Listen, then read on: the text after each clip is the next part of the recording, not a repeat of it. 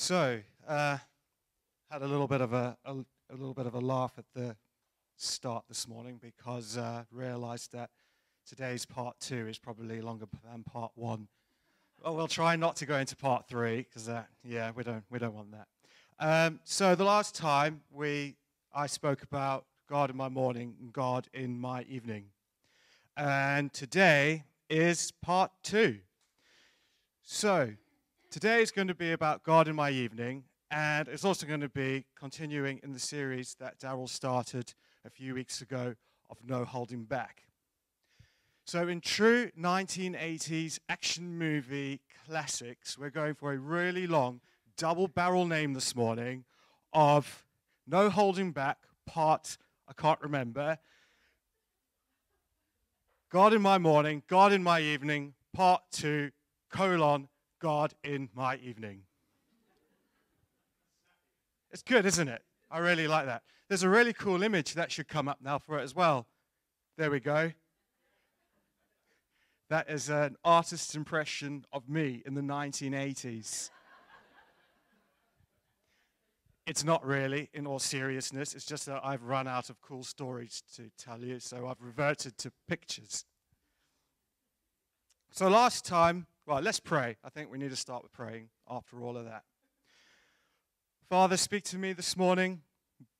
Speak to your people this morning. Flow through me. Holy Spirit, come and do a new thing in us. In Jesus' name, amen. So the last time we looked at God in my morning, and in a nutshell, we said we need to put God in our morning. Let's make God the focus of our entire day, not just the morning.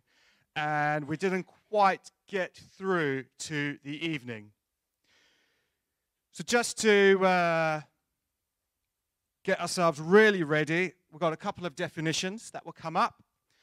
We looked at some really deep definitions of the morning and of the evening. And we said that the morning depicts brightness, freshness, new beginnings, new opportunities, and new hope. And we said that the evening, or a sunset, is the promise of a new beginning. So really deep, and while I was preparing that last time, I thought, really? Why are we going into these really basic definitions? And then it hit me, let's put God into it. The whole thing is about putting God in our morning, putting God in our evening. So then let's literally put the name of God into the definition. And we said, God in my new beginning. God in my new opportunity. And that's pretty biblical because the Bible tells us, commit your ways to the Lord and you will succeed. God is my hope. Holy Spirit, awaken me and do a new thing in me. And then the same for the evening. So while the sunrise is the new beginning, the sunset is the promise of a new beginning.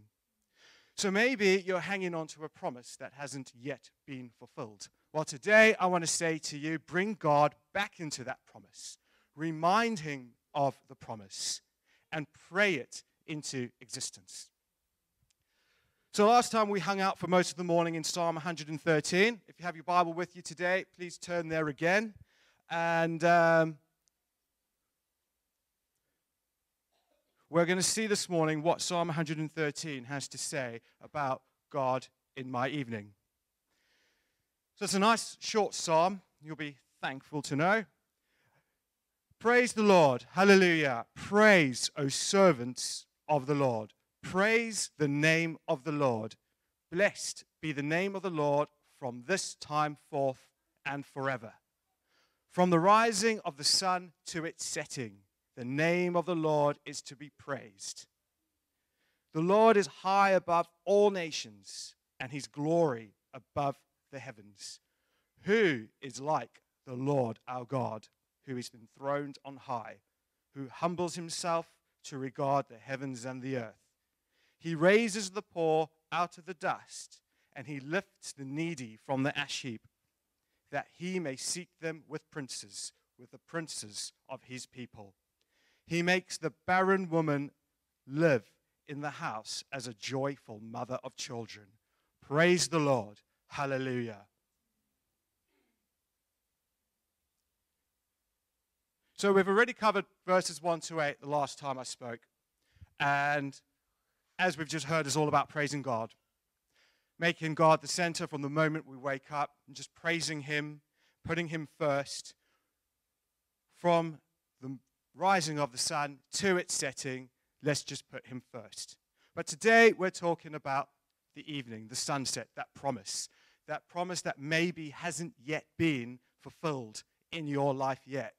So what exactly does Psalm 113 then tell us about God's promises in our lives? Actually, it tells us quite a lot. It's all in the last verse, verse 9. He makes the barren woman live in the house as a joyful mother of children. Praise the Lord. So in other words, here we are introduced to a woman who is barren, a woman who cannot have any children. She has longed and hoped for children. We can imagine, I know it doesn't say that, but we can imagine that a woman who is barren would be desperate to have children. She obviously doesn't know what she's in for. But anyway, that's not quite the point. And what does God say in this situation? He is the one that is turning this around. He is the one who is causing her circumstance to be turned around. That disappointing circumstance of no children, He is turning it into joy and hope. Now, what we need to realize in biblical times, in the Near East, and especially in Israel, that for a woman, it was her crowning achievement to be a mother. Any woman. That was how society was back then. Now, if a woman was unable to have children, she would become a bit of a social outcast. She would be a massive disappointment to her husband. She would be a massive disappointment to other women. And most importantly, and most worstly, she would be a massive disappointment to herself. Now, I don't know about you, but disappointment can be quite crippling. While I was preparing this, God reminded me of a time in my life where I was hit by some incredible disappointment. And I wasn't sure if I was going to share it this morning, but I think it is quite fitting. Most of you all know that I was in the Navy, but before joining the Navy, I actually tried out for the Marines. And I went up to do my 3-day selection course, and by day 2, I had failed. Absolutely miserably failed. It was completely impossible in my mind that I would fail because I was at the peak of my physical fitness. But the moment I arrived to do my selection, my body just did not work. My legs did not run. My arms did not do pull-ups. And we all saw at the start what my arms looked like back then.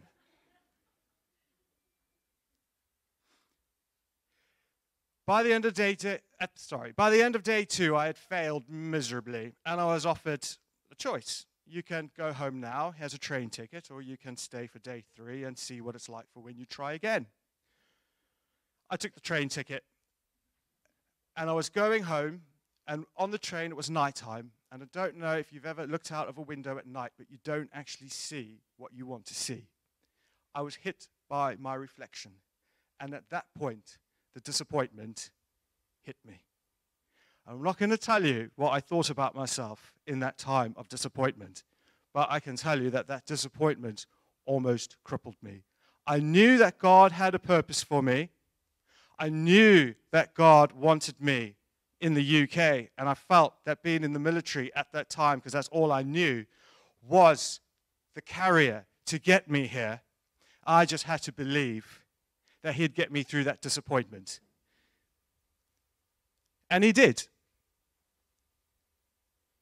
He got me through that disappointment, and He can get anybody through that disappointment. Do not let that disappointment cripple you. because it can. It's real. It can totally consume you. But just remember that God is bigger than those disappointments. And give that disappointment to him today. Now, back to the barren mother. There's a few examples in the Bible about people born to barren mothers. And I really, really love this because some of these people were really important people in the Bible. And what's really, really cool about this is that God uses an impossible situation. He could have picked any handful of women that roamed the earth back in those days who were fruitful and fertile and birthed his kingdom out of it. But he didn't. He chose some women through Genesis who were incapable of having children. They were barren, medically barren. If they had doctors in those days, they could not conceive. They could not have children. But God used them. He used their impossible situation. He used their impossible circumstances, and he turned it around. So let's have a look at a few of those. So Joseph's mom, Rachel. We all know Joseph. Number 2, only to Pharaoh.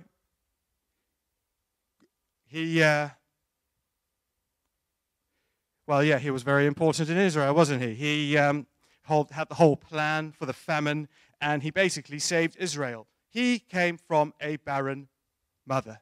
Genesis 29, verse 11, but Rachel was barren. Later on, Genesis 30, verse 22, then God remembered the prayer of Rachel, and God thought of her and opened her womb. Jacob's mother, Rebekah. Genesis 25, verse 21 tells us, Isaac prayed to the Lord for his wife because she was unable to conceive children. And the Lord granted his prayer. Isaac's mother, Sarah. Genesis 11:30 says, but Sarah was barren. 10 chapters later, it goes on to say, the Lord graciously remembered and visited Sarah as he had said. And the Lord did for her as he had promised. Yes, there might have been a time gap in between that. She might have gone through a long period of time wondering, when is this promise going to be fulfilled? But she kept praying and she kept believing, and that promise was fulfilled. So as you can see on the screen behind me, I have underlined and bolded some really key things in these verses, some key phrases. God remembered. God thought of her. Isaac prayed to the Lord, and the Lord granted his prayer. The Lord graciously remembered. The Lord did as he had promised.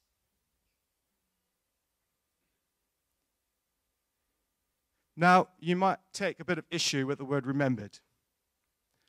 Does that mean God forgot? No. No, it doesn't. How can God forget? He's perfect. He's the beginning and the end, the Alpha and Omega. He's not going to forget. So let's just spend a couple of minutes looking then at this word, remembered. So in every instance of God remembering, we see that it always includes an action.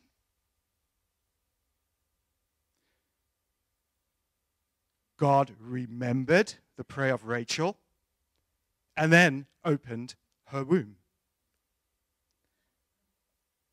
So God remembering does not imply that he forgets. As I've said, he can't forget. He is perfect. So we love definitions here at King's Church. Here's a little definition then for us for the word remember. It means to bring to mind, to think of again, or to retain in memory. Nowhere in that definition is there any implication of forgetfulness. The only thing we are told there is that it is on your mind when you remember. So in other words, these barren women in the Bible were on God's mind. Now, the Old Testament examples, in the Old Testament, the Hebrew word there is zakar, which means to remember. And again, this goes slightly deeper, because not only is this word zakar talking about bringing someone to mind, but it is also talking about acting on that person's behalf.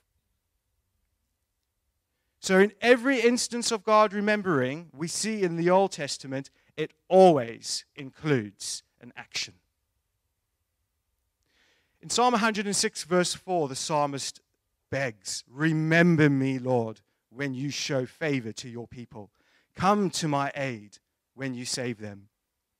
Obviously, the psalmist was pretty clued up in the way God remembers, because he wasn't just asking God to hold him in his thoughts, he was also asking God to perform an action in his life.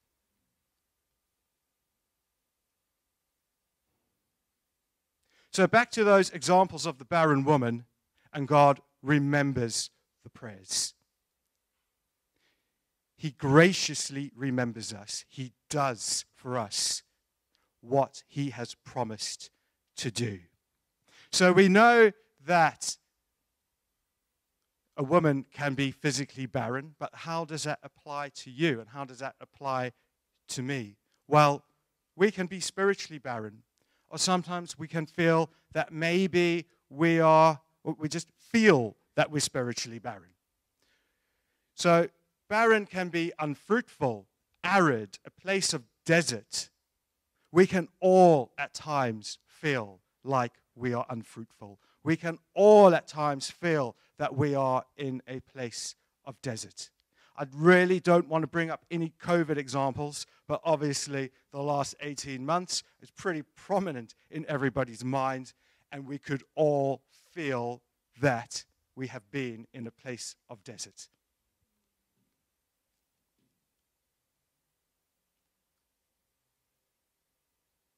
We can all at times feel we are in a place that is arid and devoid of any life. We can have the feelings of despair that we are amounting to nothing. Maybe we think, how can anything possibly come from me, let alone anything good? Let alone the fulfillment of a promise. Let alone the fulfillment of the promise of God. We can allow these feelings of our own spiritual barrenness to consume our minds. As I said already, it could be severe disappointment. It could also be insecurities. It could be our thoughts causing our insecurities. How could God possibly use me? What can I possibly offer? What is my crowning achievement? Most of us could fill a list with reasons why we think God couldn't use us or wouldn't want to use us. We could fill a list of why we think that the promises that he has given us will not be fulfilled in our lives. I know for me, I definitely can sometimes. I want to read you a very short extract from Terry Virgo's book, God's Treasured Possession, Walk in the Footsteps of Moses. "I've come down to deliver them," God announced, and added, "Come now, I will send you." By now, Moses was no longer impressed with himself. His former recklessness had gone. His self-image was as low as it could sink. Before asking who this God was, he demanded to know how he himself was to accomplish this daunting task. The Bible repeatedly reports this kind of promise when God calls someone. Gideon argued that he was the least in his father's house, and that his father's house was nothing to shout about. Jeremiah complained he was far too young. Moses asked, "Who am I?" Though unexpected, the answer he received was the one that changed everything. The issue was not who Moses was, but who was calling him and who was commissioning him. Moses had to learn that God's power provided the key. He was not being called to a task way beyond him. He was simply being called to trust and obey a God of unlimited power and supreme dynamic resources. So I want to say to you then this morning, don't hold back on the promise that God has given you. Don't hold back on the dreams that He has put in your heart. Cool.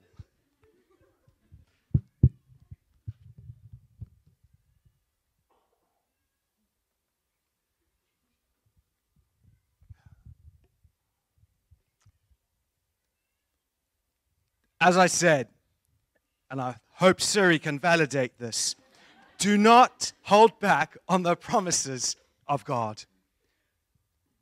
Just because you haven't seen them being fulfilled yet doesn't mean that it's not going to come. Now, I believe that the series that Daryl started a few weeks ago was birthed from a place of God doing a new thing. We're seeing God moving in the church, in His kingdom, and we're seeing God move in us as His people. So we must move forward. We must not be held back by our insecurities or what we think our insecurities are or what our mind is telling us or what other people are telling us. Easier said than done sometimes. So how do we move from this place of spiritual barrenness to the place of not holding back and to the place of moving forward with God? Well, I think what we need to do, as I said last time, and as Daryl said last week in his message, we need to put Jesus first, and we need to put His kingdom first. We need to pray. We were given some great examples in the Old Testament of the barren woman praying, and we also need to praise and worship. So, Jesus at the center. Let me tell you, it takes time, it takes effort. And sometimes all it takes is when you get up in the morning is just to say, here I am, Lord. I want you to be in the forefront of my mind today. And then when life starts happening, whether it's really bad or really good, just take a time out for a minute or two and just either thank God or ask God to do something for you. You don't have to be really super spiritual and go to a quiet place. You can do it from wherever you are. You can do it, while you're cooking supper. You can do it while you're working, sitting behind a computer, whatever it is. Just do it. Just put God at the center.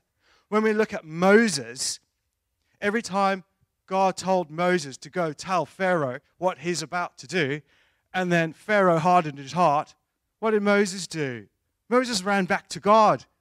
And he was like, I thought you said this was going to happen. Now Pharaoh's done this. But what happened is that Moses was building his relationship with God. Every single time he hit a brick wall, then Moses ran back to God. And eventually, God did what Moses said it was going to do. So make Jesus the center and focus. We need to adjust our thinking. We need to have a kingdom-minded thinking. And sometimes we need to renew our thoughts and not be unwavering.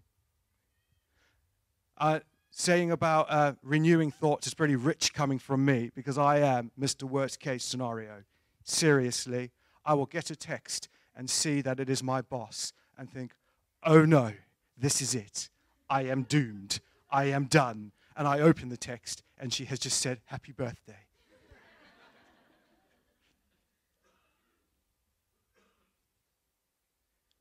Pray your promise into existence. The barren woman didn't hold back. They didn't just sit back and allow Joseph to never be born and allow Jacob to never be born or Isaac to never be born. They believed in the promise that the Lord God Almighty gave them. And they prayed until God remembered and fulfilled their promise. And then finally, we need to praise Jesus. Now, I love the story in Acts 16, Paul and Silas in jail. Acts 16:25 says, about midnight, Paul and Silas were praying and singing praises to God while the other prisoners listened. Suddenly, a strong earthquake shook the jail to its foundations. The doors opened and the chains fell from the prisoners. We just need to stop focusing on our problems and put God first. And I get it. Sometimes we can all just be totally prayed out and have nothing left to say in prayer. And that is when we just need to start praising and worshiping Him. And then that is when we see those chains break free. So what is your chain holding you captive this morning and preventing you from moving forward? Causing you to hold back? Could it be, like Gideon, your insecurities? You think you don't come from much? Could it be like Moses? You feel you lacking boldness? Well, I want to say to you this morning is give those problems to Jesus, put them at His feet, and believe that He will break those chains for you today.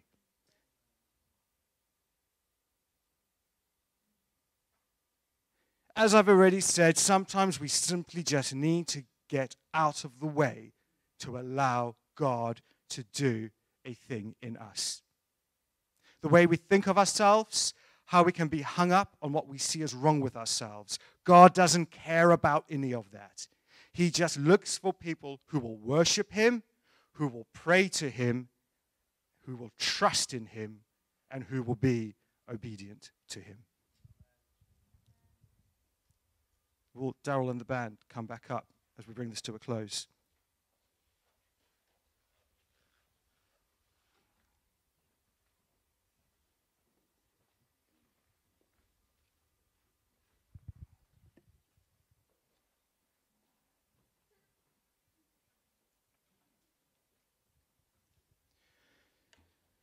Now, for the last few weeks, or maybe even a couple of months, there's been a Hillsong that has really been speaking to me. Now, thankfully for all of you, I'm not going to sing that because that would be absolutely atrocious if I ever tried to do something like that. But what I want to do is I've got a few of the lyrics that I'm just going to read because I can do that. So the Hillsong is called Awake My Soul.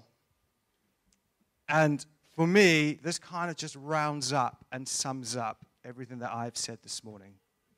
It goes like this. There is a sound I love to hear.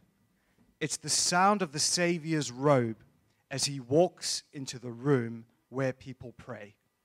Where we hear praises, He hears faith. Awake my soul and sing. Sing His praise aloud. There's a sound that changes things, the sound of His people on their knees.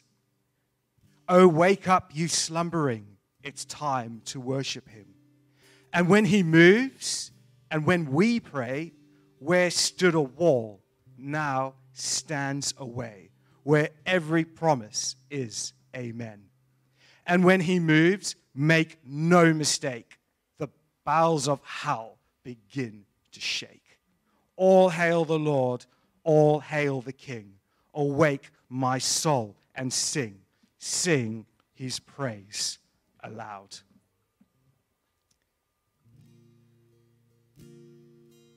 So whatever it is that is standing in the way this morning, just bring it to Jesus.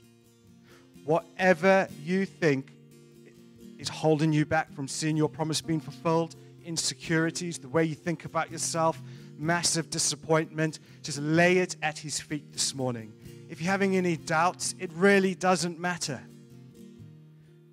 We know the story or the account of doubting Thomas when the disciples were talking that Jesus had risen. And Thomas said, I'm not going to believe that until I can put my fingers in the holes in His hand and put my hand in His side. And all of a sudden, Jesus appeared in front of him. Jesus didn't turn him away. Jesus said, come here, Thomas. Look at my hands. Put your fingers in the hole. Look at my side. Put your hands. The point is, He doesn't turn you away if you're doubting. He doesn't turn you away if you're thinking you're not good enough. In fact, He does the opposite. He wants you even more.